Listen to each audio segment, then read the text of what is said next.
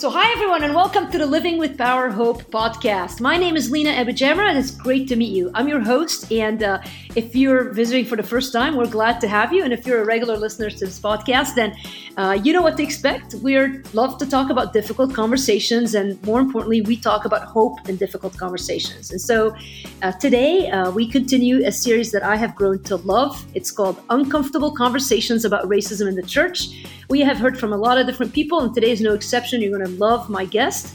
Remember that this series is primarily aimed at the church. It's aimed at people who consider themselves Christians and followers of Jesus Christ. And the reason that we're focusing on this group is that we know and believe that God has called us to lead the world in reconciliation and love. And yet so often we find that we're not measuring up to that. And so we want to get a bit better biblical understanding on how to love better. We don't want to shy away from the uncomfortable. We want to lean into see what God wants to do in us in this season and in this day and age. So I am so grateful for the guests that have been willing to teach us. And today is no exception. Again, Dorina Williamson is my guest. Let me tell you a little bit about her before I bring her on. She is a preacher's kid and a pastor's wife. She is a writer, an author, a leader, and I'm going to tell you a little bit about her context. She lives in Nashville, Tennessee, as I understand it, the place where everybody ought to be in the last 3 to 5 years. If you're not from Nashville, you don't count. So the Lord has led her and her husband to plant a church called Strong Tower Bible Church. I'm looking forward to hearing about their church community because it is multi-ethnic, and I think we'll learn a lot from her experience. She's written 3 kids' books, which is a topic near and dear to my heart. My background is in pediatric ER, and I love my nephew Sam, as many of you know. So she's written Colorful, Thoughtful, and Graceful. And Dorina, those are books that are going to make it to my nephew's bedside table this week. So I'm looking forward to getting those for him. In fact, while I'm here, and even before we talk, I'll be giving away a copy of each of those books just because I can. And so, Dorina, it's awesome to have you. You've done a lot of work in this conversation and on ethnicity and shaping people's perspective and Christians' perspective on race, disability, and homelessness in your books. So I'd like to hear more about your story, and I'm so looking forward to it. How are you doing today? I am doing great, Lena. Thank you so much for having me on. You know, I forgot to mention, too, you have 4 kids of your own. Yes, I do. And it's crazy to say kids because they are not little anymore. They are 16, 20, 24, and 26. So we've been having lots of fun. How much did they weigh in on your kids series, the books that you've written? You know, actually, that's a great question. I don't think anyone's asked me that. They certainly inspired and influenced the thoughts that I had, but I didn't get their weigh in until I had finished the first story. And I was actually a little nervous to have any of them read because, you know, your own children are going to keep it real. And I raised them to do so. And I was a little nervous about what they would think. But I have been so blessed, not only for their support of the very first manuscript, but each successive book. And they truly are incredible cheerleaders. They help me make sure my tech is all together good when I'm, you know, doing podcasts or Instagram lives or anything. Yeah. So it's not so grateful. But, you know, they're the ones who tell it like it is, right? That's awesome. Right. So interesting. So you grew up in a pastor's home and you became a pastor's wife. Now, we often see the opposite happen. Like, I'm never going to marry a pastor. Talk a little bit about your journey into that. Well, I was one of those who didn't say it would never happen, but I certainly did not seek it. My husband and I met in college, and he never planned to be a preacher or a pastor, but God's call on his life was unmistakable. And I'm grateful that I got to see the unfolding of his ministry pursuits and see the hand of God on his life and really affirm what would be a direction that would be a call for both of us. And so as he, where did you guys meet? Or what was the context of meeting? We met in college in Virginia at Liberty University. And Chris became, accepted his call into ministry, and I was planning to pursue psychology and counseling as a career and, join in ministry, however God directed our steps. And he was a part of a Christian rap ministry. And they actually began to record record music. And so that's kind of what led us to this Nashville Music City area. And our desire as a young couple was to really, wholeheartedly pursue that work. work, recording. They were traveling around the country. God was opening up doors to minister in prisons and on the streets. And Is it a band you would know?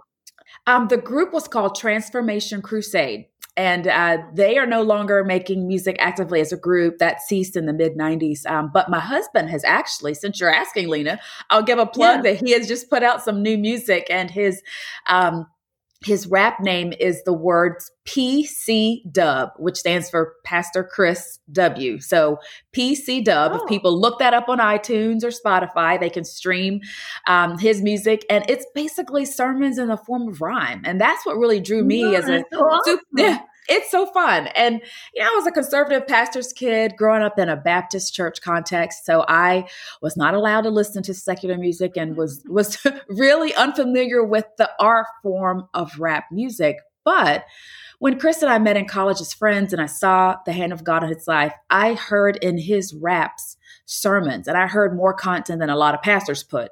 And so, fast forward to moving to Nashville, his group was pursuing that full time once they finished seminary, and God put a detour in our path and they lost their record contract. And we really wandered and tried to figure out why God would call us here. And God's bigger picture and his detour for us beyond the ministry of Transformation Crusade was that there was some good work happening in Franklin, which is outside of Nashville, a Civil War, Confederate loving town with lots of rich history, the narrative that's largely and mostly been told from, a white perspective. And yet, God was beginning to build some bridges and break down some walls. And he called us to connect with people here who were doing good work and who were looking for some Black leadership. They realized that they needed Black voices to speak into the bridge building work they were doing. And so Chris and I connected with them, began joining their community work.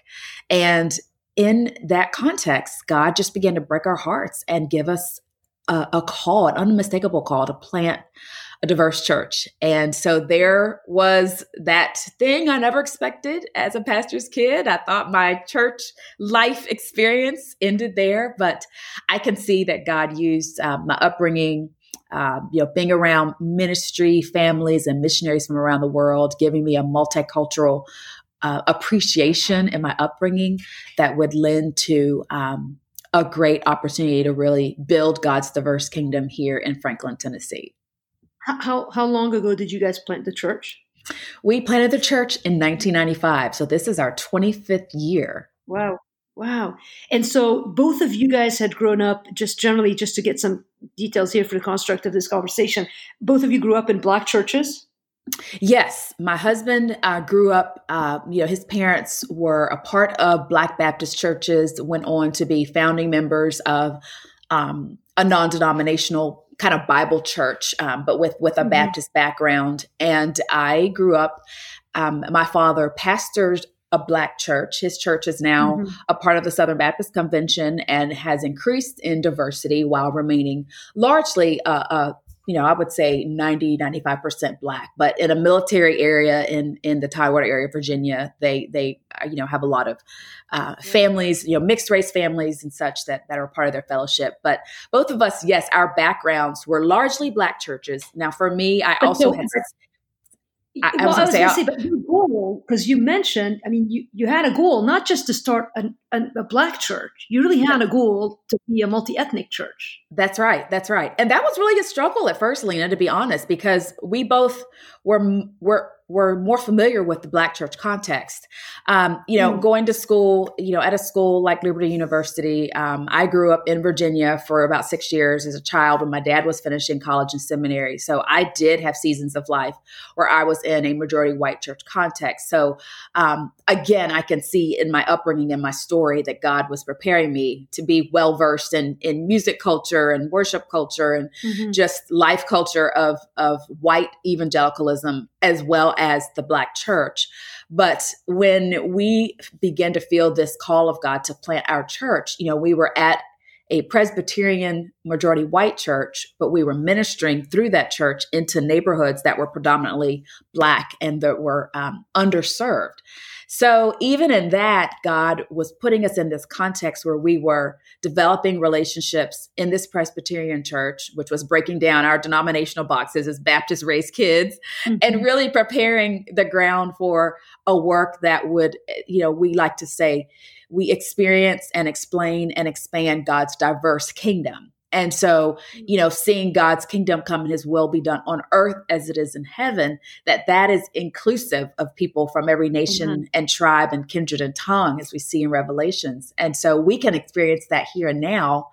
And yet it's a very purposeful work. And so, to be open to that and to say yes to something that we had not done, we didn't even see it. It wasn't even existent here in Franklin. So we had to visit some multiracial churches around the country and just take note of how did they do worship? How does it look? It's really an anomaly. But yet we knew this is what God was calling us to do. And did you feel any pushback? I mean, you mentioned before the podcast that your church is mixed, about 50-50, roughly speaking. We can talk to that in a minute. But when you started, you had even more white people than Black. I mean, talk a little about I mean, I sort of approach this conversation sometimes with this, and maybe wrong. I mean, I really have to critique myself in this, but I sort of have a bent to think, a lot of white Christians don't recognize the racism that they have. That's sort of my hypothesis.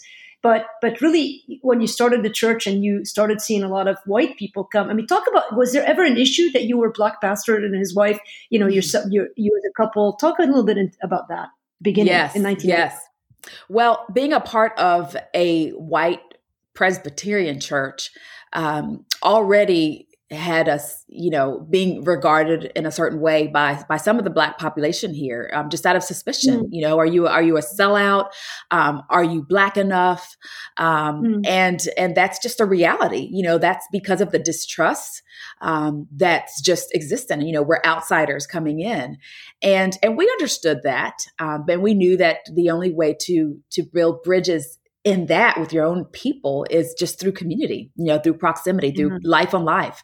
And so we were just faithful to do that as a young couple. And, but then, I understood that for a lot of the white people, for my husband as the lead pastor and the lead communicator in our church, his giftedness and his style of oral communication was very appealing to people. And they were drawn to his expository teaching. And, it was a new thing. And Christians love bandwagons. We love movements. We love moments. We love the latest and the cool thing. And so we didn't even realize that we were that, but 1995 is on the heels of Promise Keepers. And so as Chris likes to say, you get all these guys together and you tell this largely white, congregation of men, go hug a Black brother or hug a brother of color. And, he gets bombarded with 100 white guys trying to hug him. But, in that kind of context, you've got a lot of white people who are eager for unity and for reconciliation and for, these biblical words that are thought to be, we're going to just be together and that solves it. And so for a lot of them, that's what our church was. And I say that very carefully because in the years to come, we began to realize that we were a fun bandwagon until the conversations got uncomfortable, to speak to this series, until a Black man was elected president of the United States, until we began seeing this succession of unarmed Black men and women being, killed by police. And we are seeing protests. And all of a sudden, all of this unity and reconciliation talk is becoming uncomfortable. And many of the white people then jumped off the bandwagon. And in the meantime, we've established trust in the Black and minority communities. They've seen us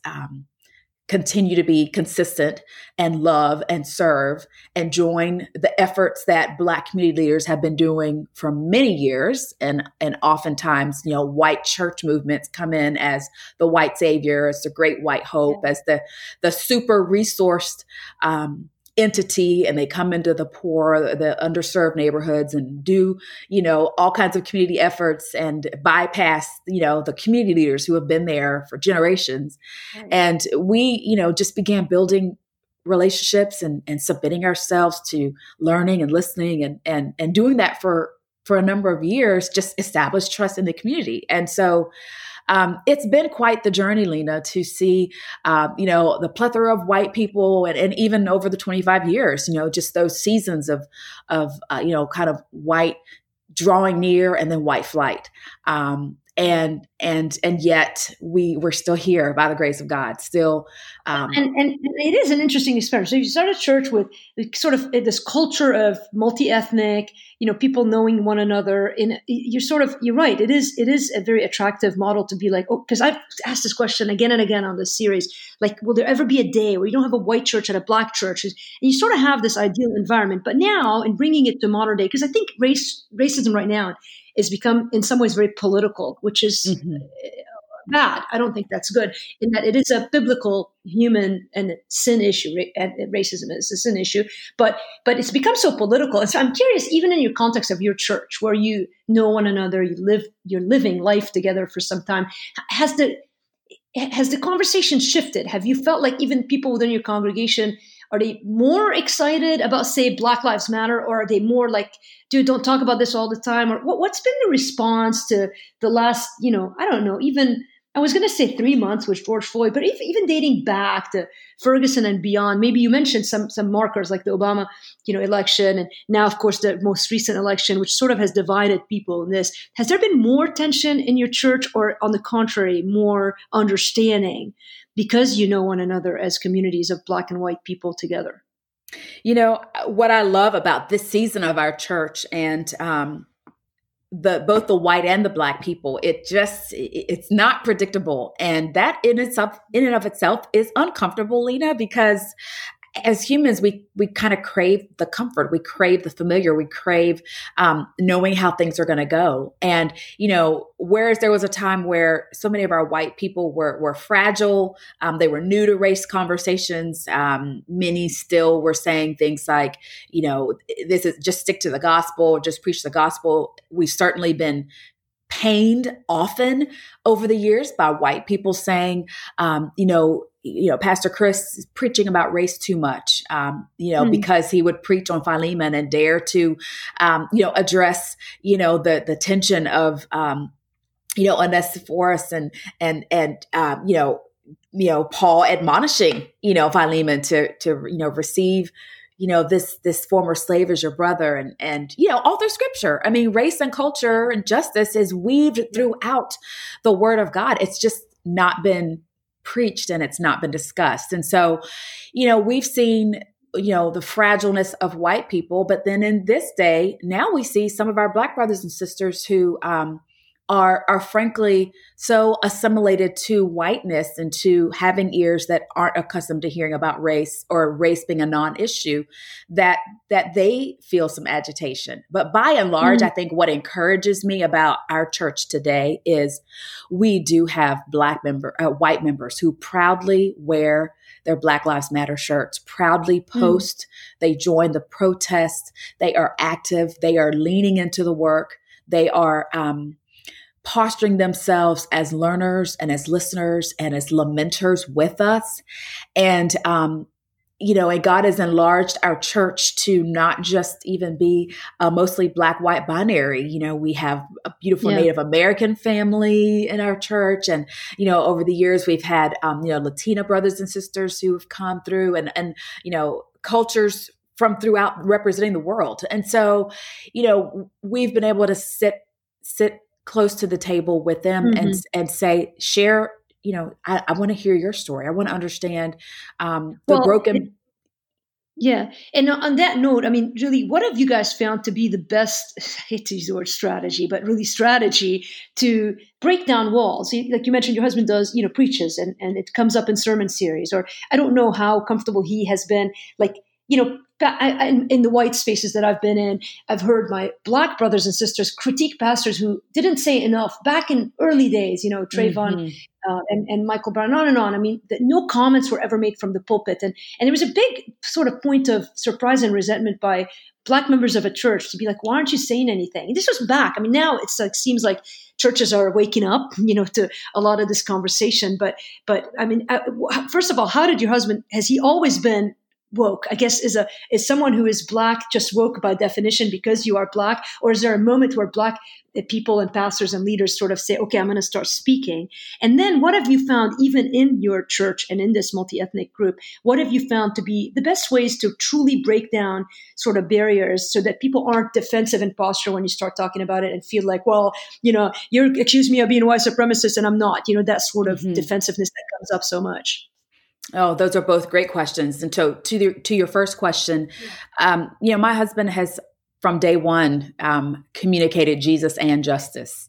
And I think for us, the awareness has grown in hearing people say, I just need to be at a church where they preach Jesus. And, I'm not as concerned about all the cultural stuff. And over the years, you realize that you need to help make them aware that you don't have to separate it. So it's almost like they feel like, because racial conversation has been so untouched and unfamiliar to, the body of Christ, and especially in white evangelical spaces, people feel like justice talk and conversation is not gospel centered. So if you're going to do that, it's over there. And then in the church context, it's Jesus, and helping people realize that we need both hands on the wheel. We need both of those together.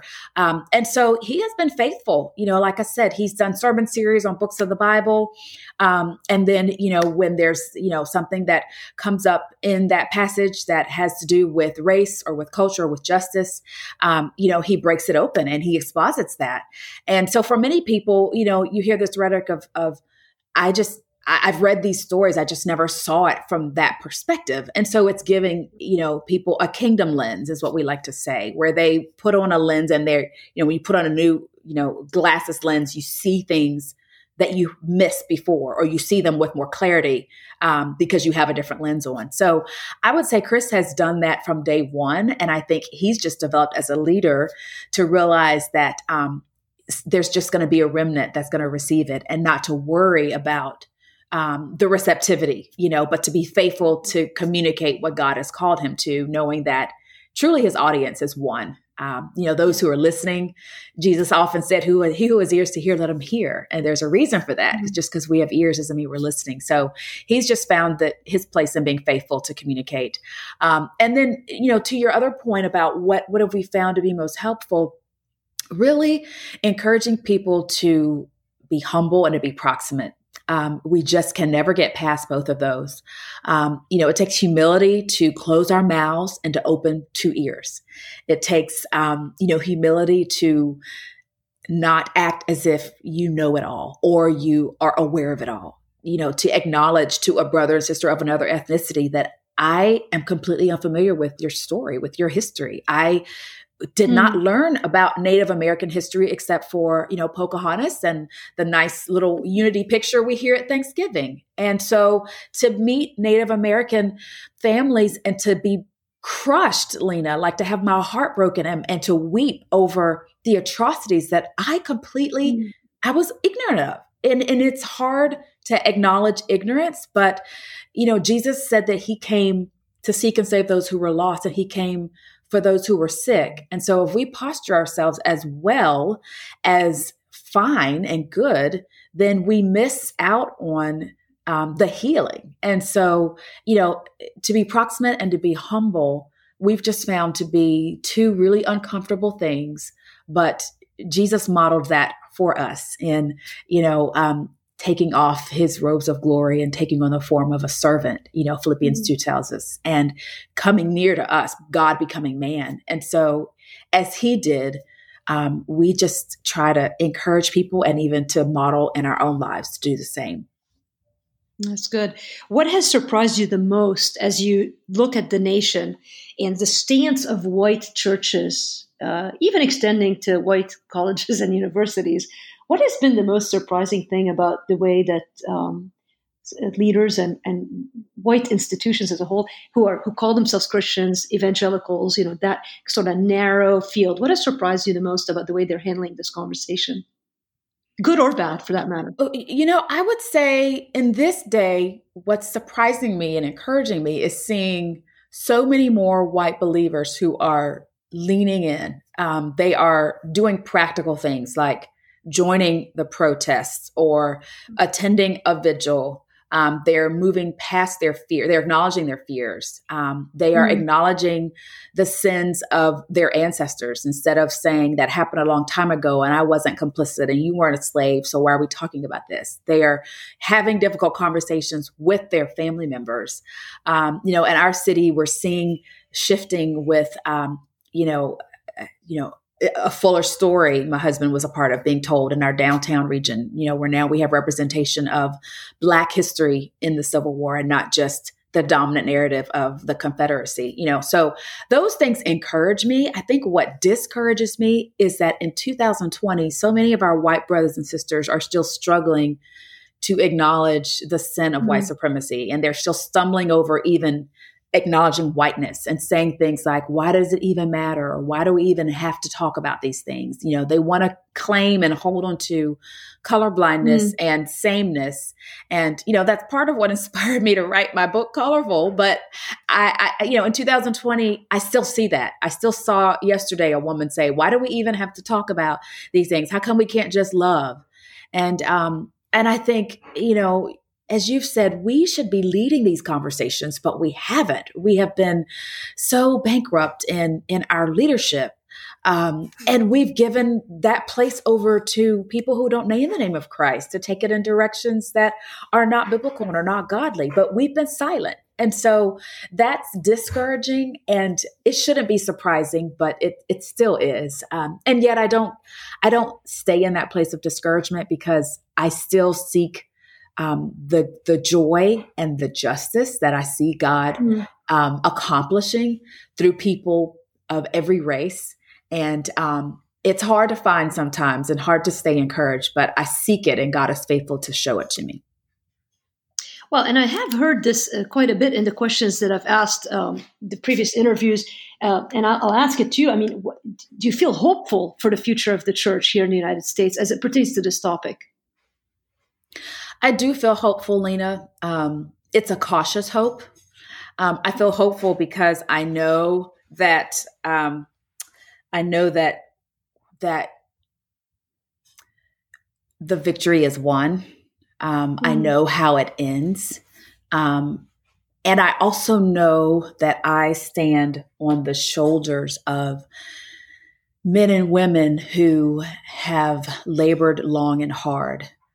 And when I say that, I don't even just mean Black men and women or men and women of color. Years ago, Chris and I visited for the first time the Underground Railroad Museum that's on the shores of Cincinnati, Ohio.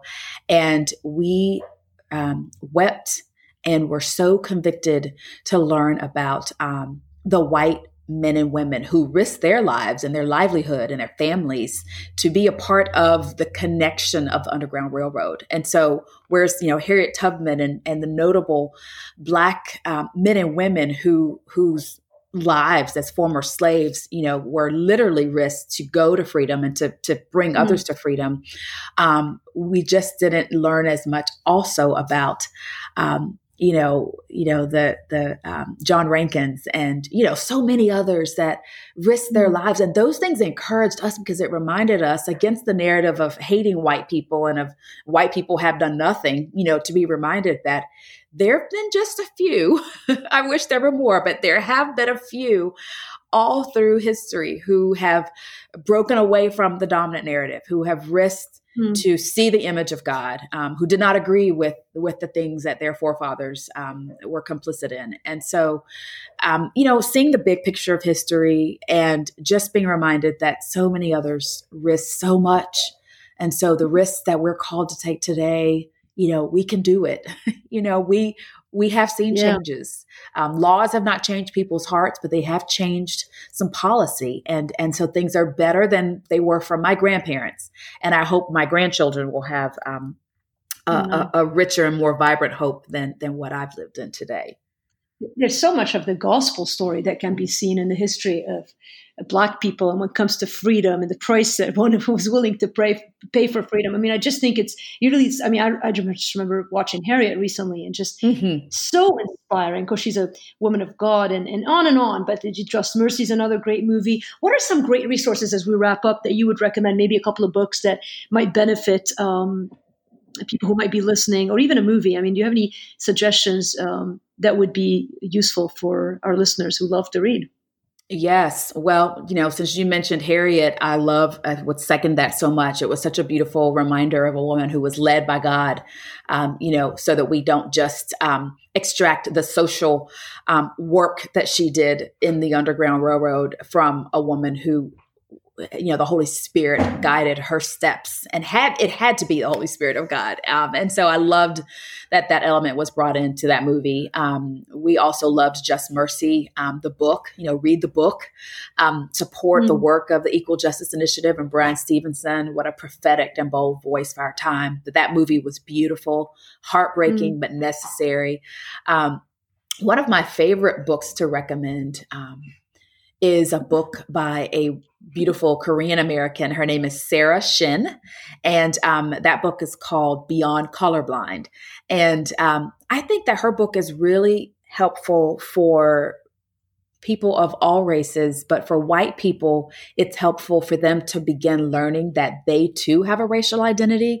Often, white people, just because whiteness is normalized, it's been the standard, that's what was used to form the human construct of racism that, set whiteness as better and anyone else as lesser. And so because of that, white people haven't always thought about having an ethnic story, but Sarah really helps unpack that God created all of our ethnicity for good, but we all have brokenness in our stories, and that in Christ that can be redeemed. And so that's just a beautiful resource that I love to recommend. And then, of course, my dear friend Latasha Morrison's book, Be the Bridge, and her work through Be the Bridge, really enlightening people to the power of community, of listening and learning and doing the work. They have great resources through Be the Bridge for families who have transracially adopted, mixed race families, just again, unpacking those necessary things that really need to help us in our communities and giving people opportunities to sit at the table together. I love Daniel Hill's book, Wide Awake. I love Ibram Kendi's book, How to Be an Anti-Racist. He also has a beautiful kids book called Anti-Racist Baby. I'm trying to think of who else. Gosh, there's so many, but those are great that no one has mentioned yet. So that's awesome. Wonderful. And I do have a link on my website at DarenaWilliamson.com. You read my brain. Awesome. Besides give away one of each of your books, I'm going to actually give all three to one person. That's how we're going to do it. But tell people how they can reach you. Yes, please follow me on all the socials. I'm on Instagram, Twitter, and Facebook. And then on my website, I do have my handles are on Twitter. I am at Darina Will. And then on Facebook, I'm at Darina McFarland Williamson. That's so I can keep up with my high school and childhood friends and such. And then on Instagram, I'm at Darina Williamson. And then my website, DarenaWilliamson.com, has a link of additional book resources, also some great kids books that I particularly cherish, and some other movie recommendations, movies of different ratings, but just, great resources that I love to share with people. So please reach out and let me know how I can serve. In November at the Leadership Forum for Lifeway, so people can come and see you in person if, Lord willing, that takes place. So we can also link up in our podcast. I think you're one of the main speakers, so that would be another opportunity for people to meet you. So that would be wonderful, among other events, I'm sure, that they can find on your website. And man, I feel like there's a list of other controversial topics that I would love to sit down and talk with you about. Maybe not if we don't, but there are some things we sort of danced around, and I think that I would love to revisit down the road. But for now, I want to tell you this has been incredibly uplifting and encouraging, and I just want to be honest in telling you that this has been a quick 35 minutes. I know you've got a lot on your plate today, so I'm going to let you go here shortly. Any last thoughts or comments before we say goodbye? Well, Lena, I just really love to say to all of us, and I include myself in this as a reminder, that conversations on race are going to be uncomfortable. And we need to stop expecting them to make us feel good and finding ways to be comfortable. We are called by Jesus. He clearly said in the Gospels over and over that if anyone wants to follow him, He did not say you need to find a comfortable seat and I will make you feel good. He said you need to deny yourself and take up a cross and follow me. And so denying ourselves means that we're going to prefer other people, which is, again, what we're called to do as believers. And so I just invite us to remember that our job assignment as Christians is to deny ourselves and take up a cross and follow him. And in losing our lives for him, we will find the beautiful kingdom life that he calls us to, where we will see each other as fellow image bearers. We will learn our own racial stories and give those broken places to our Redeemer and our Savior, who has come to redeem us from every race, tribe, kindred, and tongue. And we will be a powerful witness to a world that needs to see our oneness as a reflection of the power of the gospel. So I have hope for us. I just hope we will sit forward at the table and embrace the discomfort that comes with this lane. But in doing so, we lose our lives to find them in him. Amen. What a great way to end. And I want to thank you for being on this time with us. And I want to thank you guys for listening. As usual, again, connect with our speaker, with our guest, our speaker, both. She's done both today so well, but also you can get all of the resources that your heart desires at livingwithpower.org. You guys know that by now, but if you want to connect with me about anything in general about Christ or your faith or how to find hope in this world, or if you have more questions about this topic of racism, won't you email me? Use lena@livingwithpower.org or use the contact page on my website. Hey, have a great day. As usual, Jesus is still in control of everything, always. I'll see you again next week.